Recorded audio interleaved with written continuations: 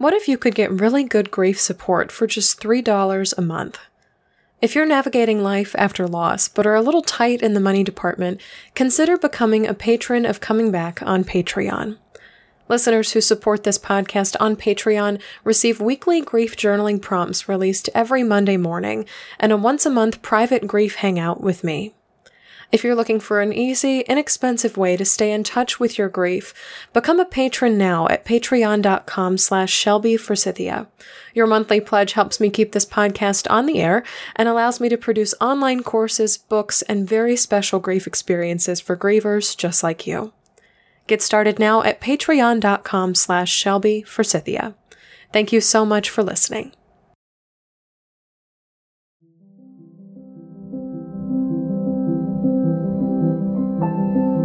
Hi there, and welcome to Coming Back, a podcast about coming back to life after death, divorce, diagnosis, and more. Today, I'm speaking with the author of Victorious Heart, Kim Peacock, about the sudden and tragic death of her daughter, Nicole. We'll touch on the grief of the empty room when a child dies, the prayer Kim and her husband said to keep them from the pit of despair, and why grieving a loss is not necessarily a sign that you've lost your faith.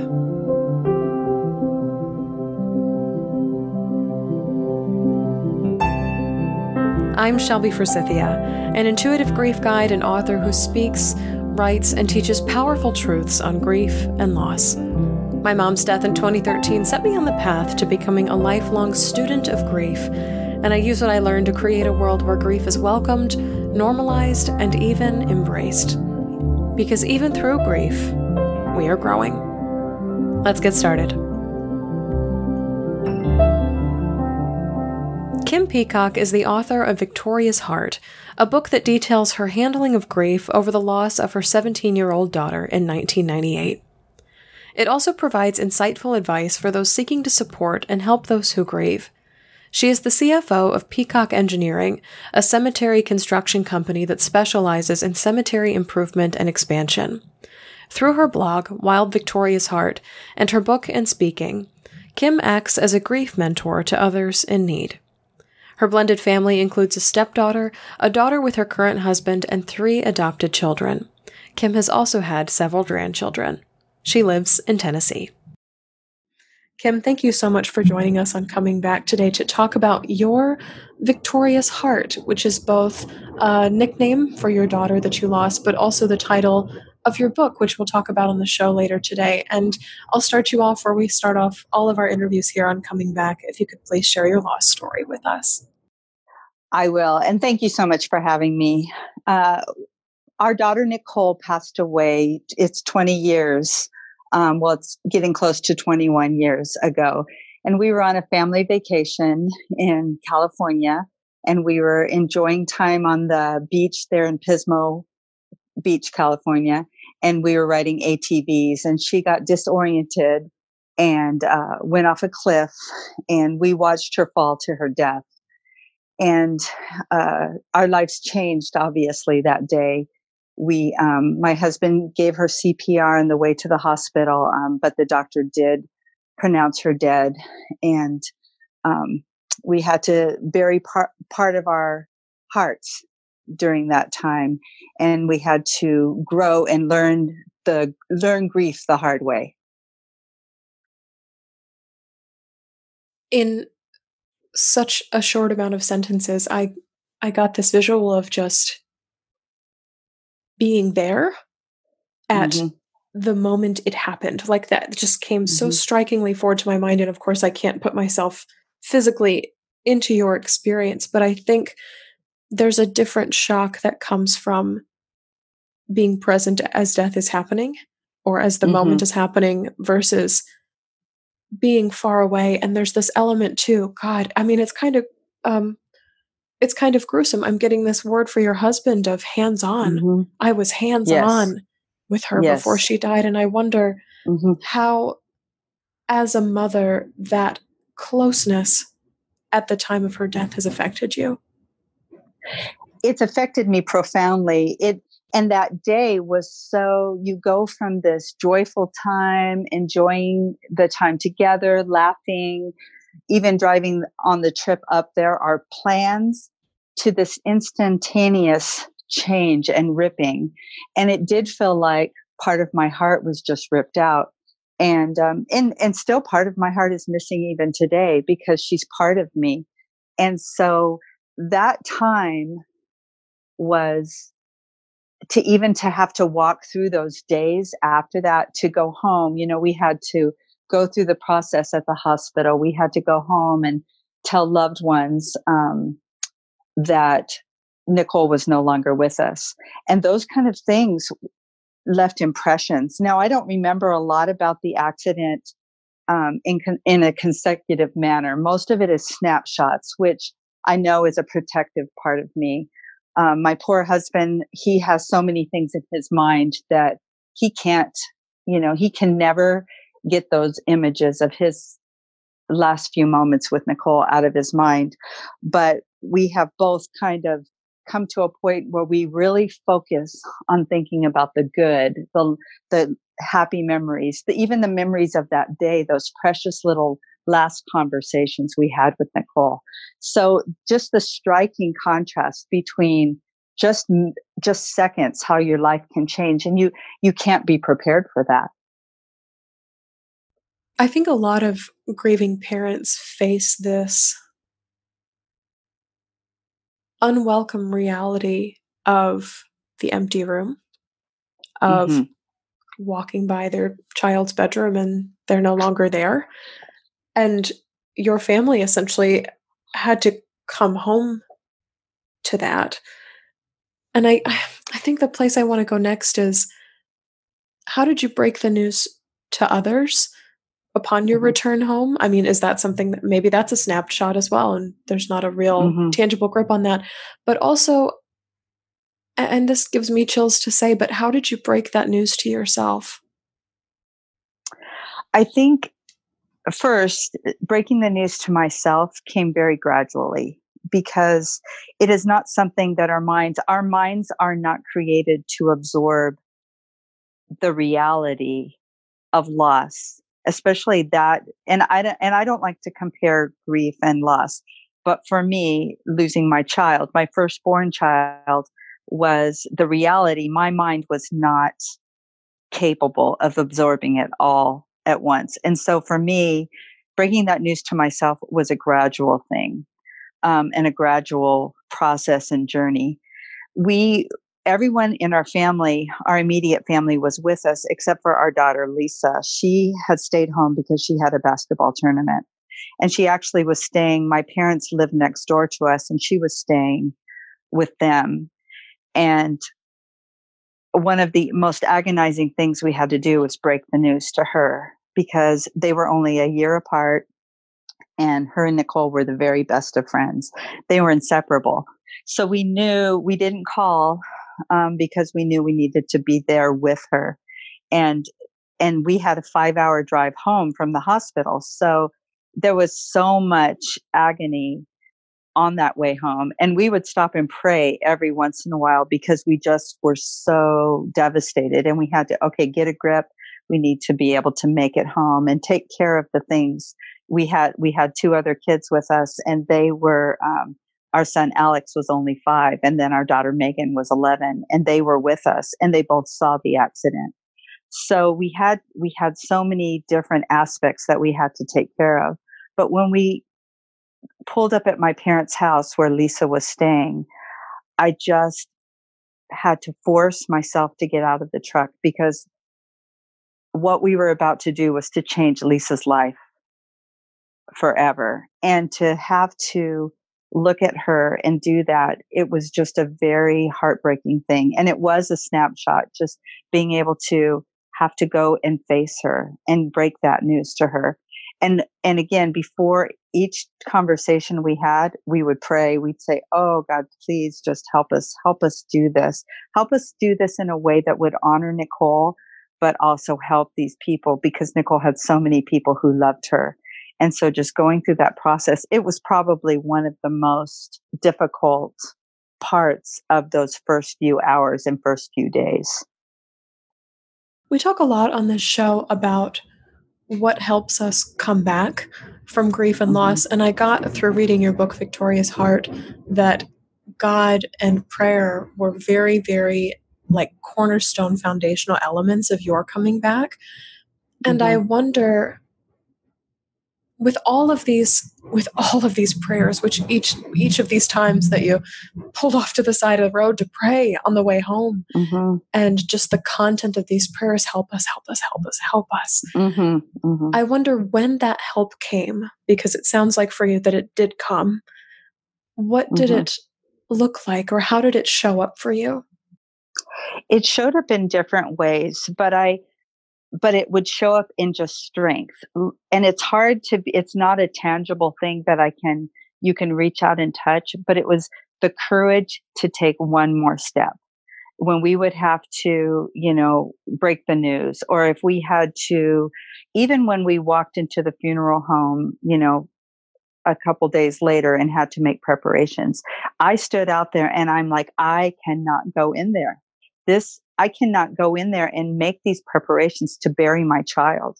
And we would just pray, God, just help us. And just exactly like you said, help us, help us, help us. Because we just needed courage to go through the next step.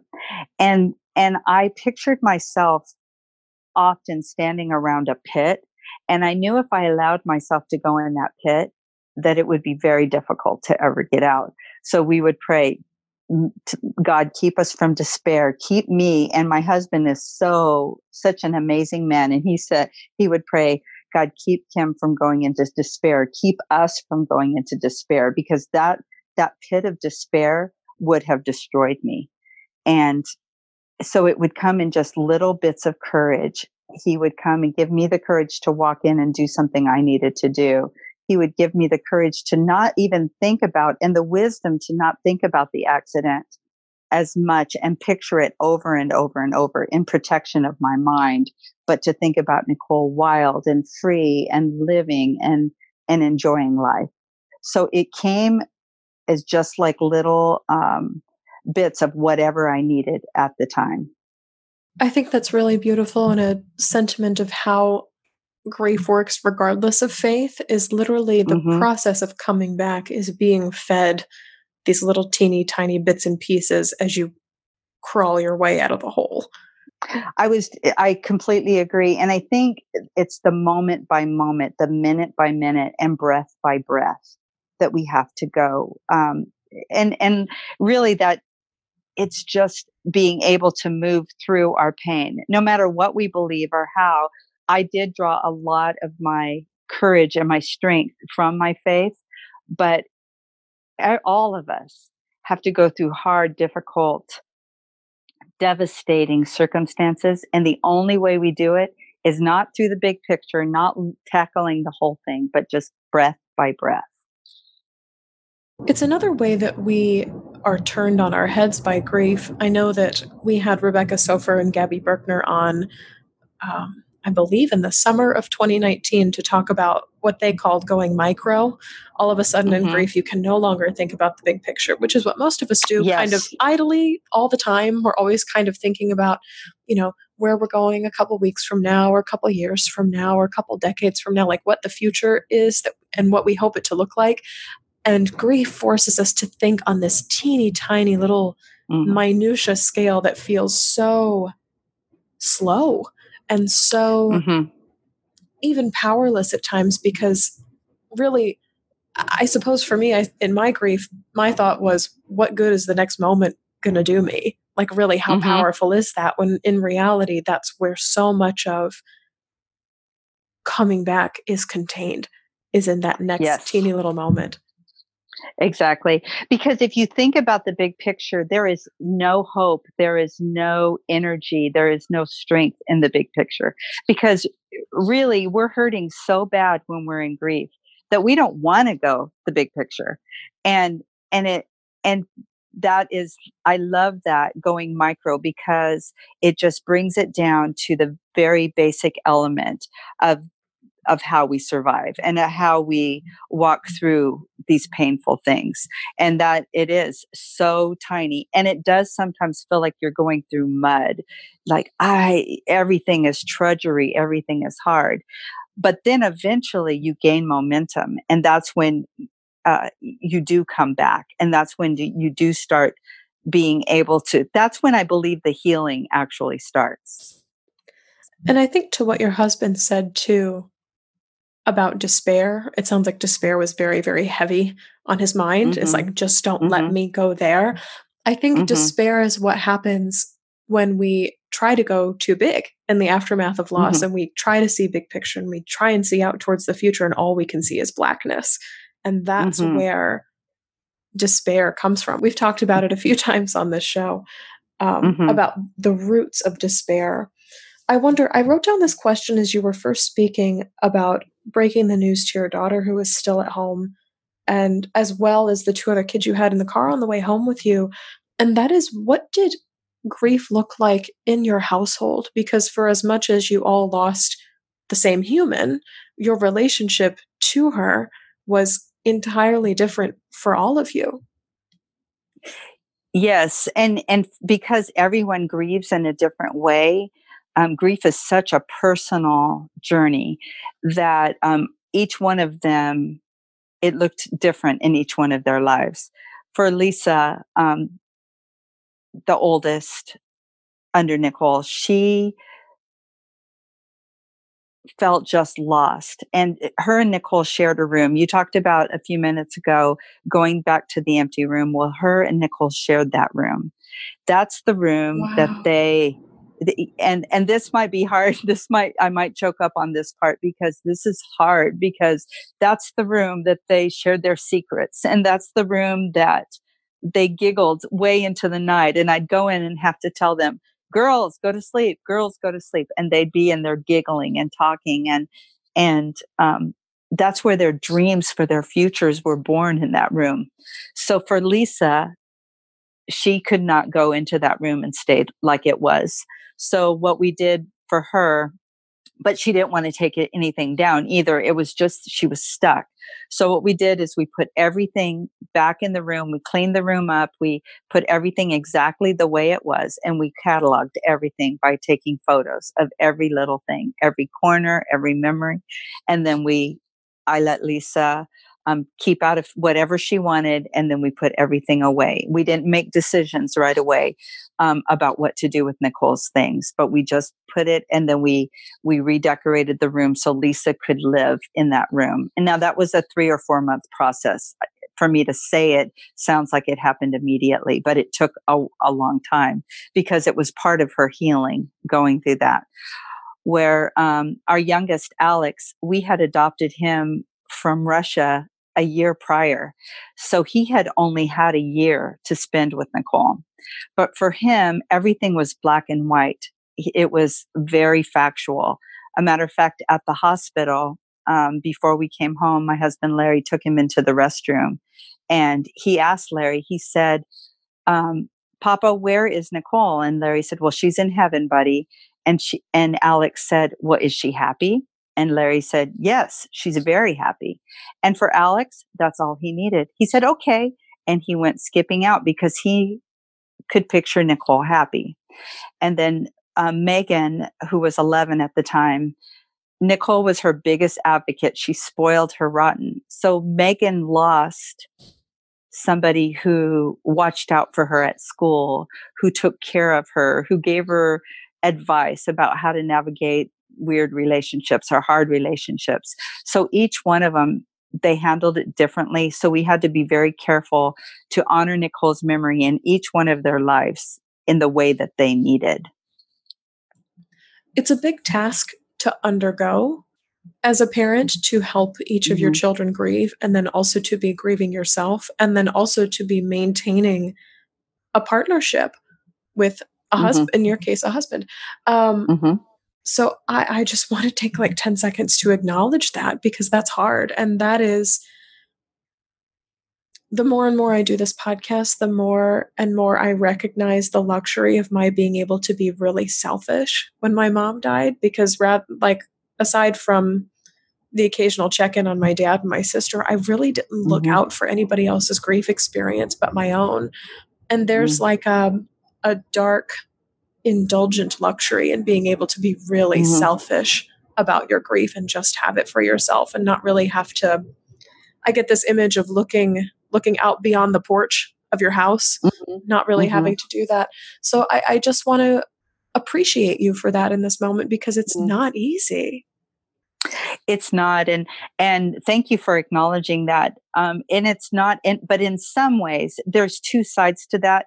In some ways, it kept me going, but in some ways, it slowed down my healing, because when you are able to embrace, and I really believe in our culture, we don't allow people to embrace grief. Because we want to fix it, we want to make it all better. And we don't like to look at grief, and we don't like to look at sadness. And I think my belief is that to heal, you do need to embrace that. You said that luxury helped you to heal as you embraced that time in your life. So, but I had two sides of that. It did slow me down a little bit in the beginning, but it also kept me going. Does that make sense? Because I had a reason. I had those kids, and I didn't do everything perfectly. I wish I could say I handled every conversation in just a perfectly healing manner, but I didn't. And I wasn't always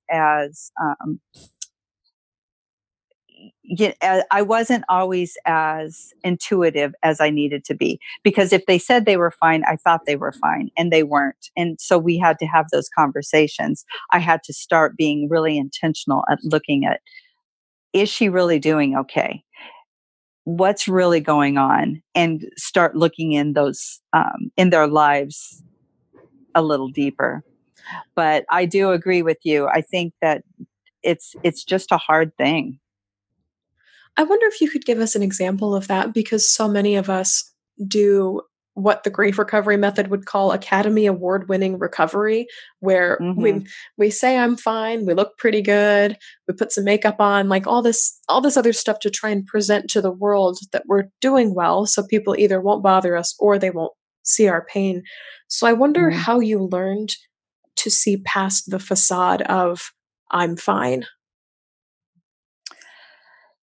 In regards to the kids, or just the others in the family, or in Sure. regards to myself? Yeah. Well, I think both. I think Okay. with regard to your kids, intuiting it in other people, but also how you kind of learn to dismantle it in yourself. It's difficult because you don't really want to go there. Sometimes it's easy to stay on the level. So and when I should say on the surface, where you're just getting stuff done, because eventually you have to go back to work and do all those things. The kids have to go to school. So sometimes it is easier to stay there. But the problem is there's no healing in that. So in regards to myself, there were times that I had to just stop.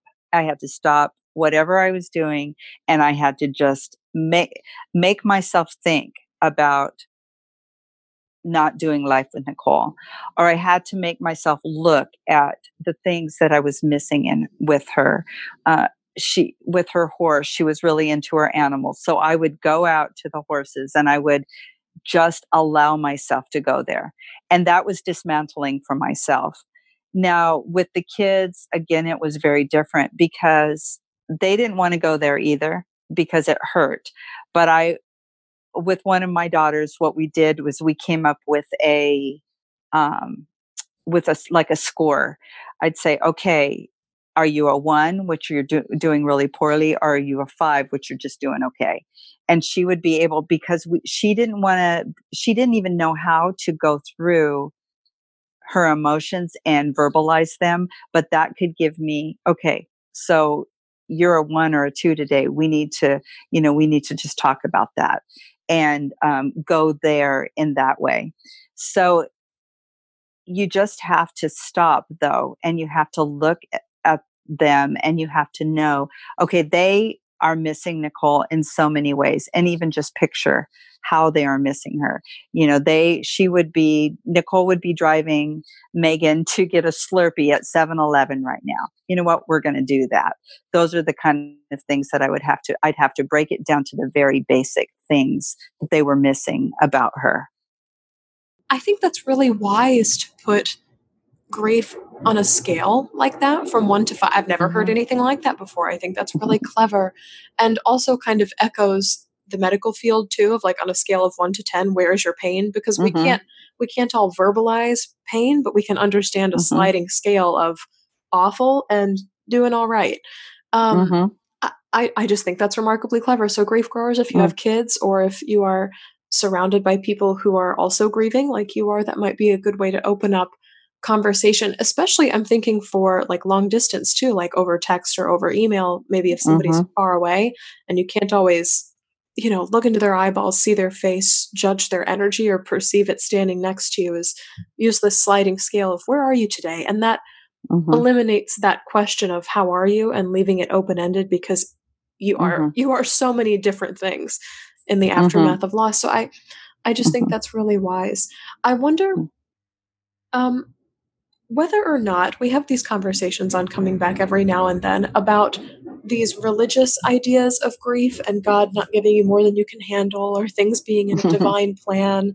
And I know because of reading your book that the church was heavily a part of your grief process. So I wonder if you ever ran into any of these kind of religious grief cliches, and if so, what you did about them, if anything. Oh, grief cliches. And religious grief cliches. When you are a person of faith, at whatever your faith is, when something like this strikes, you have to decide what you believed before is true in your pain.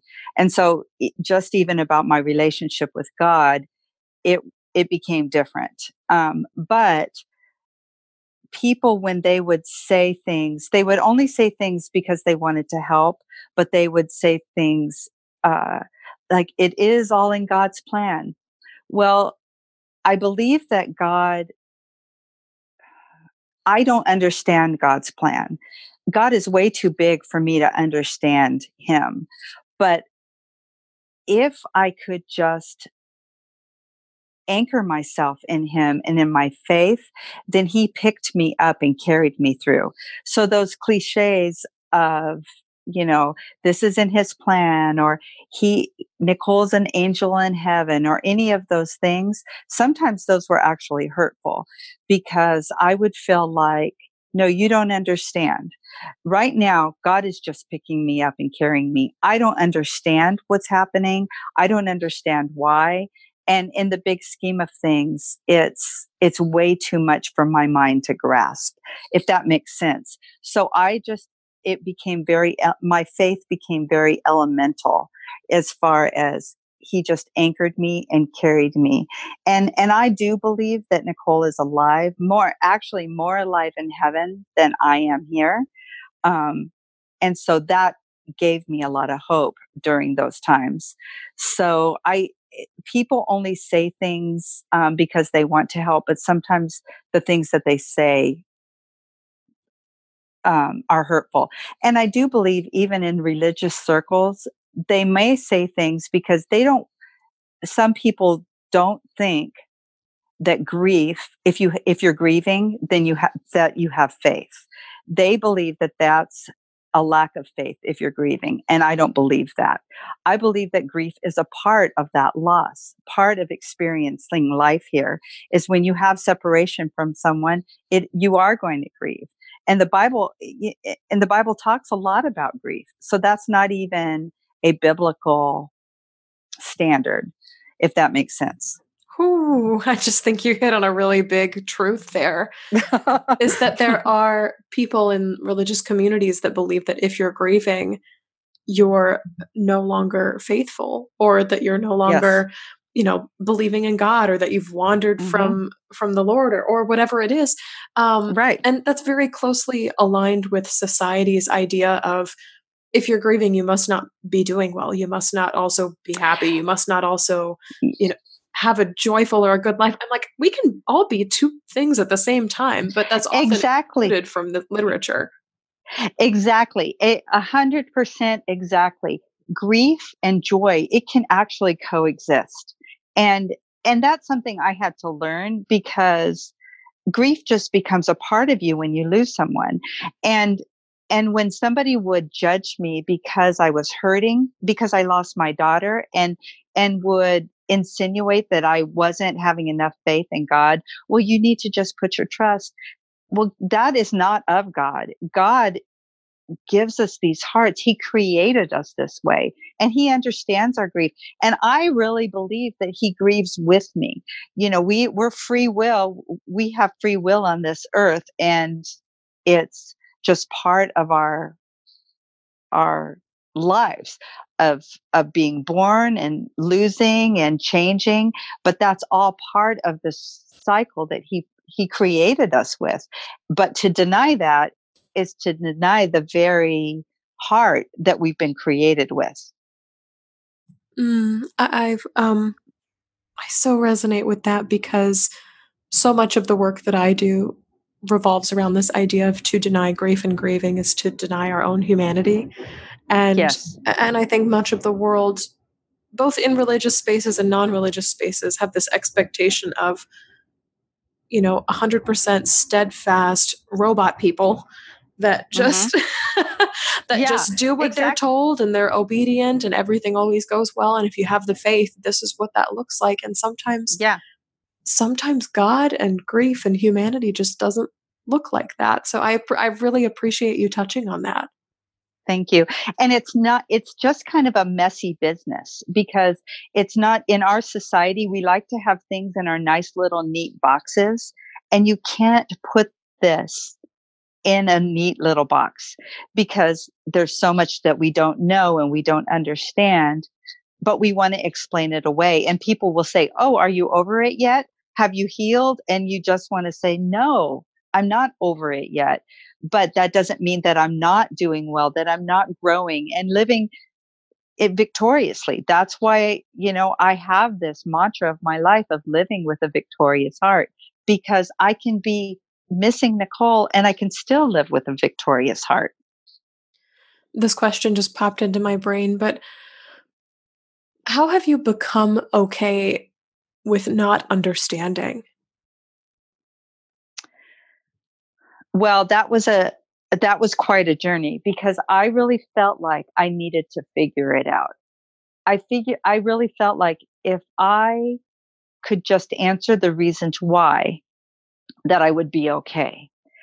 And if I could answer, okay, this is the reason Nicole went to heaven. This is the reason, these good things came out of her death. And a lot of beautiful things have emerged in this part of our lives.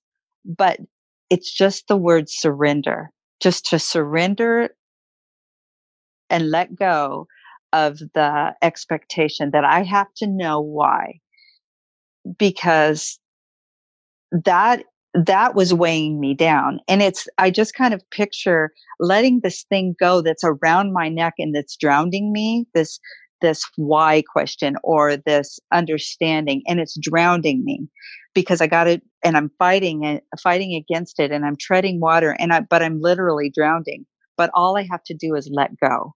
And once I let go, I can rise up and I can breathe and I can just say, okay, I don't understand. And there's so much freedom in that. And that takes so much to feel like we have to understand everything in life takes away so much beauty and mystery of life. And I think that that's part of my healing, just to even know that I don't know it all, but I know that I got to be the mom of this beautiful, amazing, wild girl. And I say wild in the most free, free sense of the word. And that was a privilege. And I don't understand that all of even why or how that all happened, but I know that I was privileged to do that. And so to embrace that and let go of the expectation of why and how and understanding everything. That was amazing. Mm, I wrote thank you. down, freedom is acknowledging that I don't understand. And I Mm, think that's so yes. fitting in grief because so many of your descriptions here today, and then also in your book as well, have this sense of I'm wading through mud. I've got this thing around my neck. I'm shackled down by this. Hmm. I'm weighed down by this. And I think so much of what we crave in the aftermath of loss is a sense of freedom because grief is such Hmm. a trapped experience to be in. Part of that Hmm. relates to hopelessness and powerlessness and being out of control. And at the root of all that is, I just don't know why.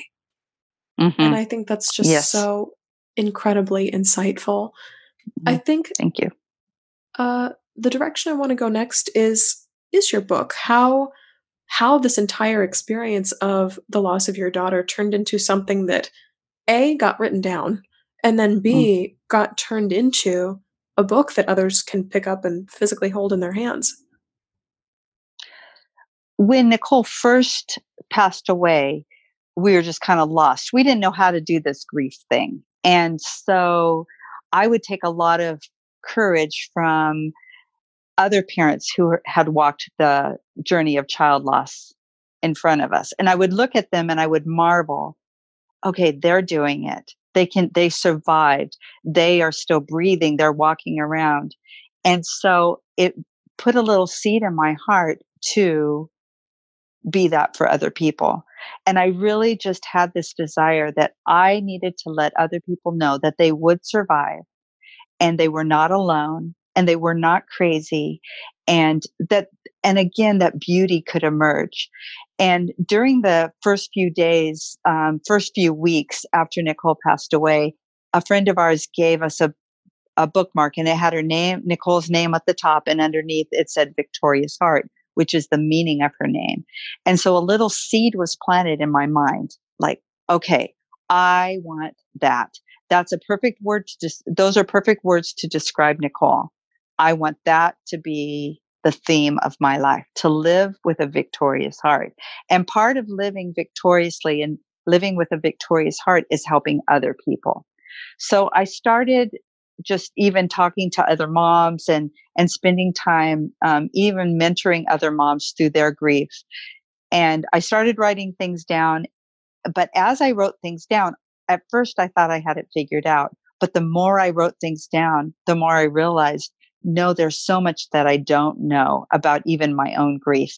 And so I just, this process seriously started about 7 years ago, where I thought, okay, I need to put this in some cohesive um, material to be able to help people, and to help people to know again that they're not crazy and they're going to make it. And just having to go through that journey, it was a little bit like layers, talking about the accident, having to go back there was painful, but it also added another layer to my healing.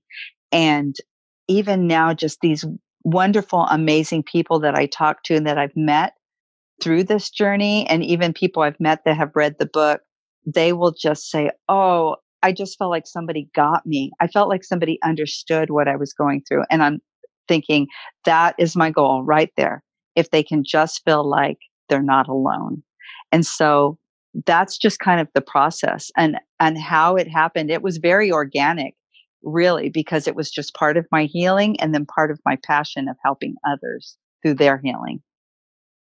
I love this because going back to that concept of I don't have to understand, like you don't have to Hmm. understand to help other people walk Mm-mm. the road of grief with you. You can just Mhm. both sit there and be like, we both don't understand together. Mhm. Yes, and that is so true. I love that, and that is so true. Just to hug somebody. You don't have to say all these words of wisdom that you understand all of the mysteries of the universe and all of that, because I don't believe we can, because the universe is too big for our minds and all of how everything works. But just to know, but the most precious thing we need is connection, and to know that we aren't alone and we're loved and it's going to be okay. And I don't understand, and I don't even know exactly how you're feeling, but I'm going to be walking every step with you. So you're not going to be by yourself. I wonder, as we're getting closer to the end of our conversation, how Nicole and her legacy continue to show up in your life today? Oh, it's a beautiful thing. I have several people have named their children after Nicole. My oldest granddaughter is named after Nicole, and it's so fun to see just her growing and even having some of Nicole's attributes. People that I still get to hear stories about how Nicole touched people's lives. Nicole knew how to see the invisible people, those people who were struggling. And those people will contact me even still and say, I just want you to see this story about Nicole. This is what she did for me. And those things are just such blessings to my heart. We also have several scholarships, some to college, some to for different horsey events, that because she was so highly involved with horse activities, horse showing. So there's belt buckles and trophies that are memorialize her and honor her name. But in the biggest sense of the honoring Nicole is if I can live with that victorious heart, if I can live and help other people, to me, that is me being able to carry on a legacy that she started when she was with us. So that's very important, is just to be able to live well now. That's just the place to let people know where they can find you, as well as Victorious Heart as well. Okay, I have a website. It's wildvictoriousheart.com. And there's links to purchase my book. You can get it on Amazon. It's Target, Books of Million, all of the regular outlets. You can get it there. It's in your books. You can find it in your local bookstores and just go up and ask. If they don't have it, they'll be happy to order it for you. I also have a blog that I encourage people going through the broken places, and I post that a couple times a month. Also, there's different opportunities to contact me for speaking, or even just, I read every email. So if you're hurting and you just need to talk, email me. I would love to just be there with you through that. I think that's really lovely, and something that's so missing in the world today is people who are actually willing to be there and be present. Yes. It's there were so many people that were there for me, that is something that's very important that I'm able to do for others. I'm not going to have all the perfect words, but I will be there and walk through those times with hurting people. So wildvictoriousheart.com is my website. So you can email me through there, and I would love to just have a conversation with you. Kim, I'm so glad to have had you here on Coming Back today. Thank you so much for sharing your story with us. Thank you, Shelby, for having me. It's been an honor. So that's all for this episode of Coming Back. Thank you so much to Kim Peacock for sharing the mic with me today to talk about the devastating loss of a child and her book, Victorious Heart. You can find Kim's book, Victorious Heart, at wildvictoriousheart.com. And of course, you can find that link in the show notes, Grief Growers. If you'd like to get online grief support for just $3 a month, pledge to support this podcast on Patreon at patreon.com/ShelbyForsythia. You'll instantly unlock access to weekly grief journaling prompts and monthly live calls with me. A quick reminder that our next live grief support call is happening on Monday, March 30th at 7 p.m. Central Time, so I hope you'll join us for a full hour of grief support. Thank you so very much this week to Barbara and Rahel for supporting Coming Back on Patreon. I am so glad you're out there listening to this show, and your support means the world. If you liked what you heard today, subscribe to Coming Back on Apple Podcasts, Spotify, Google Podcasts, and please tell a friend about Coming Back, because you never know what someone you love is going through. Thank you to Addie Goldstein, who composed our theme music. You can find me on Facebook at Shelby Forsythia Intuitive Grief Guide, Instagram at Shelby Forsythia, or simply shelbyforsythia.com. If you'd like to leave a question or comment for a future show, email me at shelby@shelbyforsythia.com. As always, my dear grief growers, it was beautiful sharing this space and time with you today. I see you, I'm proud of you and the work that you're doing in the world, and I love you. Because even through grief, we are growing.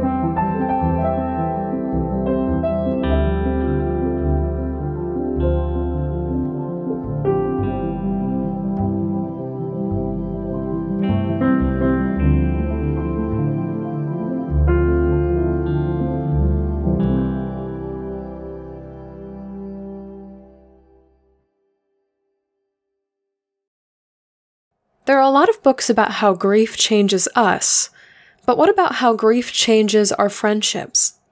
I'm working on a new book right now about how grief impacts our closest, longest, and most intimate relationships with others.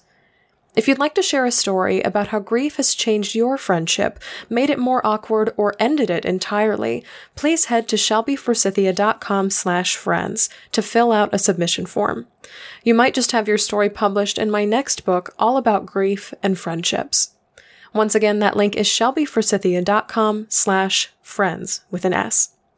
Thank you so very much in advance for allowing me to read, witness, and learn from your stories on grief and friendship.